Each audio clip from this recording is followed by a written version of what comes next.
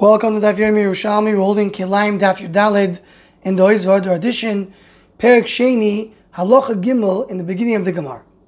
So the Gemara says at the top of the Amud, Tani Soimchim Oimorim B'tzad Gefonim. One can put next to vines, Oimorim sheaves, meaning a tvua which was cut up out of the ground. Then you can put next to the Gefonim. I'm not choishish, meaning a piece of the tvua will be planted by mistake into the ground next to the Gefonim. You see from here that only once it's oimorim, meaning it's cut out of the ground, then you can put it next to the vines. But if it's still connected to the ground, even if it's dried up, you're not allowed to put a vine next to dry tvua while it's still connected to the ground. We're using here the Girsa of Chaim not to use the word yovish. Says okay, so I told you about kama yavesha. Kama yavesha means dry tvua, dry grain, that you're not allowed to put a vine next to it. It's a problem of kilayim. What happens if the vines are dry? Can you then put tvua next to it? Is a dry vine, dry tree, less considered to be a tree when it's dry? Says the Gemara, let's go for the following. When you have a dry vine, asura ve'eino mekadeshes. It's asura because of kilayim, but if you did do kilayim, it's not mekadeshes. In other words, if there's not an issue the race of kilayim, you're just not allowed to do it. What's this idea that's a middle ground?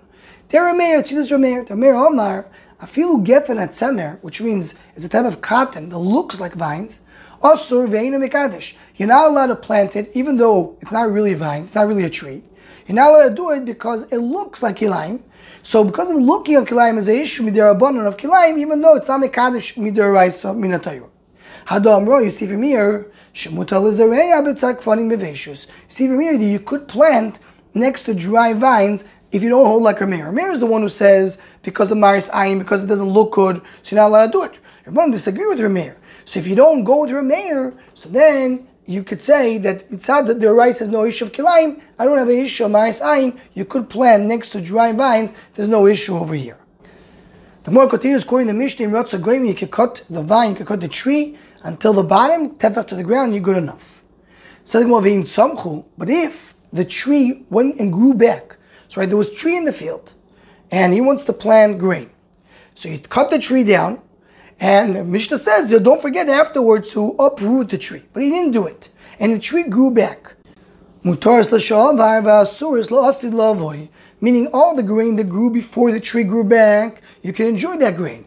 Whatever grew afterwards is also because of kilayim. There was a similar story with Rabbi Shimon Yehuda. Gam Karmayo, he cut his vineyard in order to plant tvua. Amar Larisa, he told his sharecropper, Puk Zora, go plant the grain. Meaning the Zora, once he planted it, Tzamkin, the trees grew back.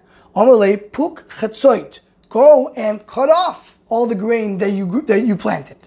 Man de Chatzad, once he cut that off, Artevin, then the trees dried up again. Amar Le, Puk Somach, now you can go do it again. Meaning he was so careful that once the trees are back, everything needs to go.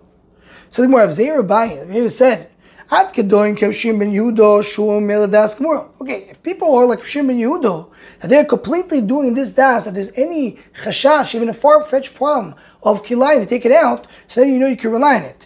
What about other people? There may be a problem that they will say that they don't want to do kilayim, but eventually when the tree grows, they won't take it out. Says the Gemara in Daf Yudal Amud Beis, Chazav V'Amar, he changed his mind and said, I feel like Shimon ben Yehudo eino oiser elam nipnei maris ayin. Here Shimon ben Yehudo is taking it out, not because you need to take it out. Like we said, whatever grew before is fine. It's only because it looks bad and he was very careful of maris ayin. But if so, I'm not going to come and do special gzeris in other people.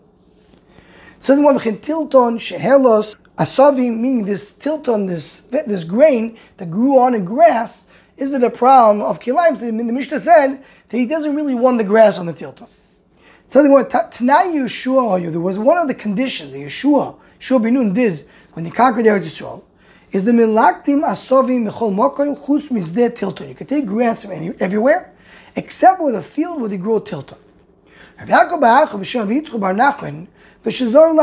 about when he planted the tilton to feed his animals. So when he wants to feed his animals, he's very happy to have tilton together with grass, because he can feed both to the animals. Well, and what about our Mishnah? That it says, that if the tilton grew grass, you don't require him to take it out because he doesn't want the grass. So you see that our Mishnah holds he doesn't want the grass. How does that work? We just mentioned the person wants to have grass with the tilton. Says the Gemara, said the name of himself, when he planted it, not for animals, but for zera, for regular grain. So then he doesn't want to have the grass. So you want to tell me that Yeshua bin Nun is doing his takano only for someone who's doing an aveiro, because he's doing kilayim, he's putting grass together with tilton. All the aveiro, person that aveiro, because he's interested in having the grass with the tilton, also Mishu Gezel. Then Yeshua said, don't go into Sunday Til and take that grass, because the guy is interested in having both. Lo aveiro, a person didn't do an aveiro, meaning he's not interested to have the grass together with tilton, mutar Mishum Gezel. So then when he's not interested in having it, he's not doing kilayim, then you'll say you could take the grass. That doesn't make sense. So Gemara concludes, it doesn't matter if you planted the tilton for zera, for regular grain, for people, or for amir, for animals. And in both cases, the din is that Yeshua said you're not allowed to take the grass. What about our Mishnah that says that when a tilton has grass, you don't have a problem taking it out because he's not interested in it. And we're going to use here the Girsa of Reb Chaim. If you say, based on the Mishnah, you're sure the person does want to have grass with a tilton, that's why you can't steal it. So why don't you say over here that you need to cut it off? Says the Gemara that Tezvav Udalef, Rav Acho, B'Shem Rav Maisho, what he wants, he doesn't want it to be connected in the ground. He doesn't want to do kilayim. But what he really wants is, if you have grass growing with his tilton, what the owner wishes is to cut the grass out and to take it for himself. So once somebody walks in the street and comes and takes out the grass, and now he wants to take it for himself, now the owner says, no, you took it out, it's very nice, thank you so much. I would like the grass for myself. I don't want it to be connected to the ground together with tilton. But I do want it to be awkward, I want it to be cut off, and then I want to go and use it. So I'm not interested in you taking the grass, I'm more interested in just cutting the grass and taking it for myself. And that's the reason why there's a problem here of Geza, because people do want to have the grass available. And the Gemara is going to continue this sugya in the next daf. With this we conclude Yerushalmi Kilayim Daf Yudalet.